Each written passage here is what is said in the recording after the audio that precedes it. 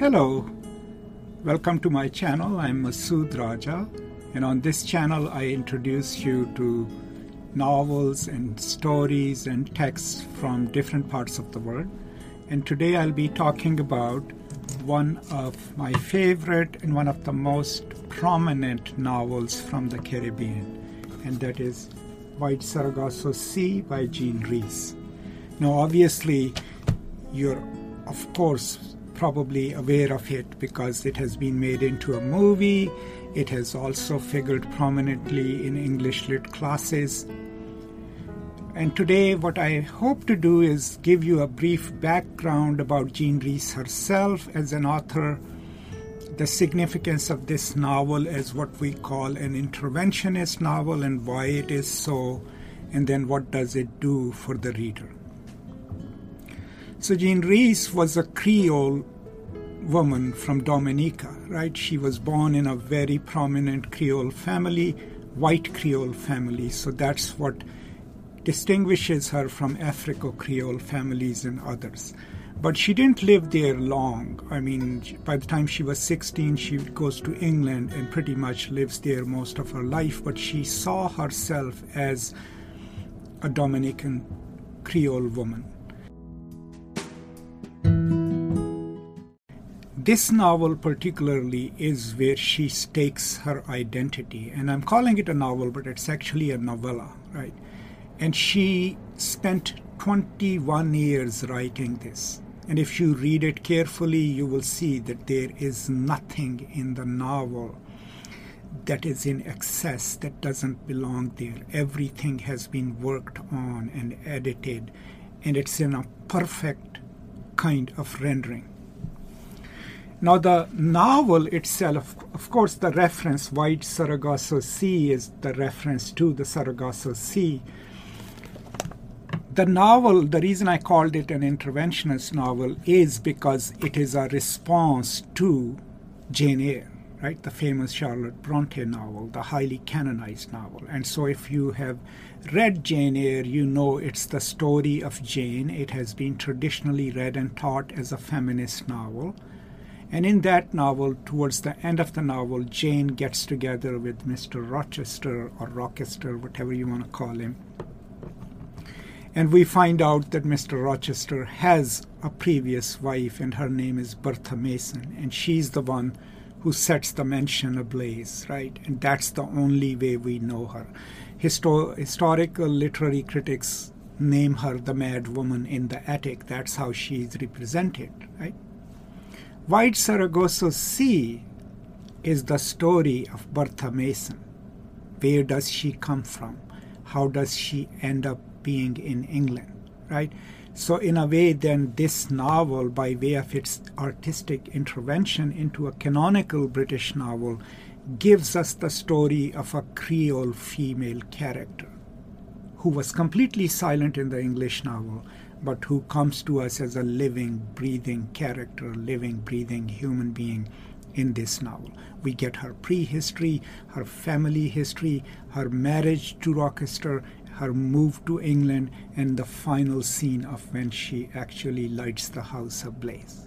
Okay, that's roughly the plot of the novel as an interventionist novel. Now, the novella has three parts. Part 1, and then part 2, which I think is the longest, and then part 3, which is the shortest.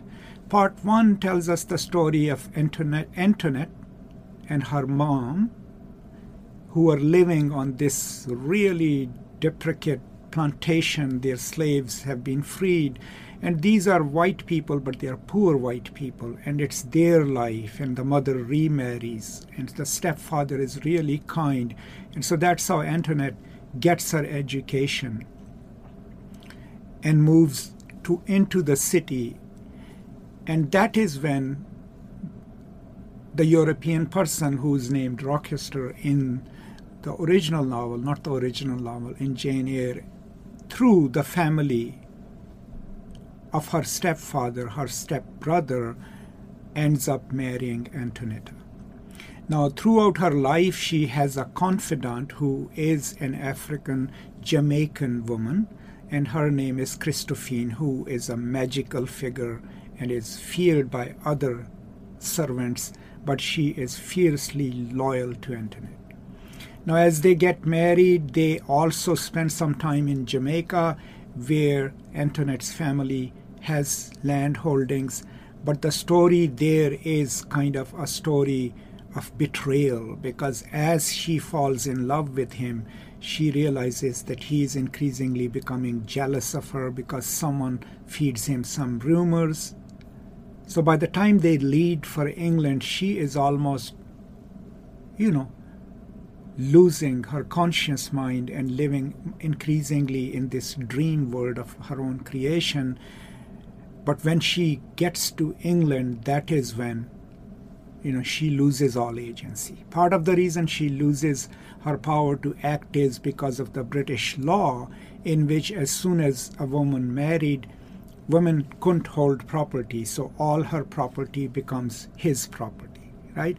And then the last scene is where we hear her story, how she describes England and its coldness and her life in that room, and how she occasionally, when her guard or nurse goes to sleep, she escapes and wanders the house. Remember, that is what Jane Eyre sees in the novel, and it startles her. And then the last scene is she coming down the stairs and holding a candle, taking everything into her own hand and burning down the house. This is the plot, and of course some major characters in the story. But of course a story never is just about that. What it does as a Caribbean novel, as a post-colonial novel, and that's contested too by scholars, is that it creates this genre of writing where the scholars or the writers from former colonies read the canonical texts and see how their culture was represented, and then they actually go and write a story that either responds to that, refutes those representations, or in this case rewrites the part of the silenced history that was silenced in the first English novel that talked about Bertha Mason and all. And this tradition, you can see it elsewhere too. Chinua Achebe's Things Fall Apart was a response to Joseph Conrad, because he wanted to tell the story of African characters as living, breathing, complex characters. What fascinates me about this novel is that, of course, any reader can come to it. This is not a very complex novel in terms of its style. But the pace at which the story moves, it kind of captures your imagination. You feel for Antoinette, right? And you travel with her as she journeys on land, from Dominica to Jamaica to the islands and then to England. But you are also taking this journey in her consciousness, and you feel the powerlessness of a woman who was so lively and full of love and life, and what the frigid temperatures of England do to her, and what the English law does to her. There is a scene in part 3 where her stepbrother comes to visit her, and she is insisting that he should help her, and he says, "I can't help you. That's the law," right? Another thing that the novel highlights, maybe slightly tangentially, is how the wealth of so many of the English second sons were built. Now remember, according to the English law, if your parents were rich, may they be nobility or rich merchant families, only the eldest son inherited the property, right? The second sons then had to find their fortune. And the best way of doing that was that they would go to the Caribbean, to these white Creole families who wanted to marry their daughters to British gentlemen, and they would marry a young woman there and get a dowry.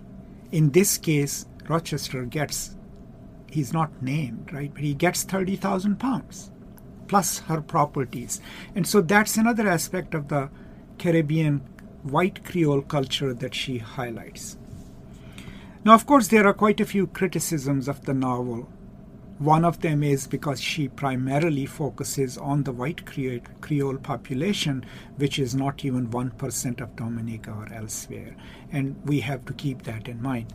But does she not respond to colonialism or challenge its assumptions? No, she does that. And that is why, in so many ways, people like me still teach this novel in our what we call the post-colonial literature classes.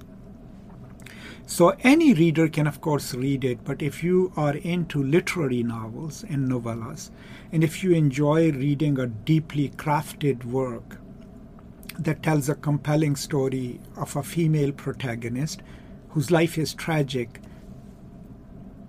but who is connected to this other novel by a woman called Charlotte Bronte, a novel called Jane Eyre, and if you want to read them comparatively, then this novel would be a fascinating read for you, because it will fill a huge gap. Because we never find out in Jane Eyre, where did Bertha Mason come from? Why was her name Bertha Mason, right? Even though we find out that she's from the islands somewhat. So these are some of the questions that the novel tries to answer, and the question that it raises about gender, about women's agency, about the law, colonial law, and how it impacts people's lives and how it impacts women's lives. The most important non-major character is that of Christophine, who is, a wizard woman. She's feared because she can do magic, but she's also the one who protects Antoinette throughout her life, from her childhood until she's married off and goes to England. And so that bond is really important to note, right? There are also some very negative representations of African characters, and you will have to read them carefully and understand why they are represented like that, but that we don't need to apologize for that if there is a racist representation in a text that's trying to challenge the European hegemonic way of representing the Caribbean, but still is focusing on white Creole experience. We can read that carefully and find out where we stand on that. So these are some of the views I have about the novel. I do have a more detailed lecture on it on my other channel, and you can watch it on my other channel on post-colonialism. But this being a book channel where I introduce good books, and where I have to leave some things hidden so that I don't give you spoilers, I think this should do. And if you have any questions, please send them my way. If you have time, please read this novel and then maybe watch the movie, but do give White Sargasso Sea a try. That is all I have to share. I hope this was useful to you. I will now see you next time. Take care, and as always, peace and love.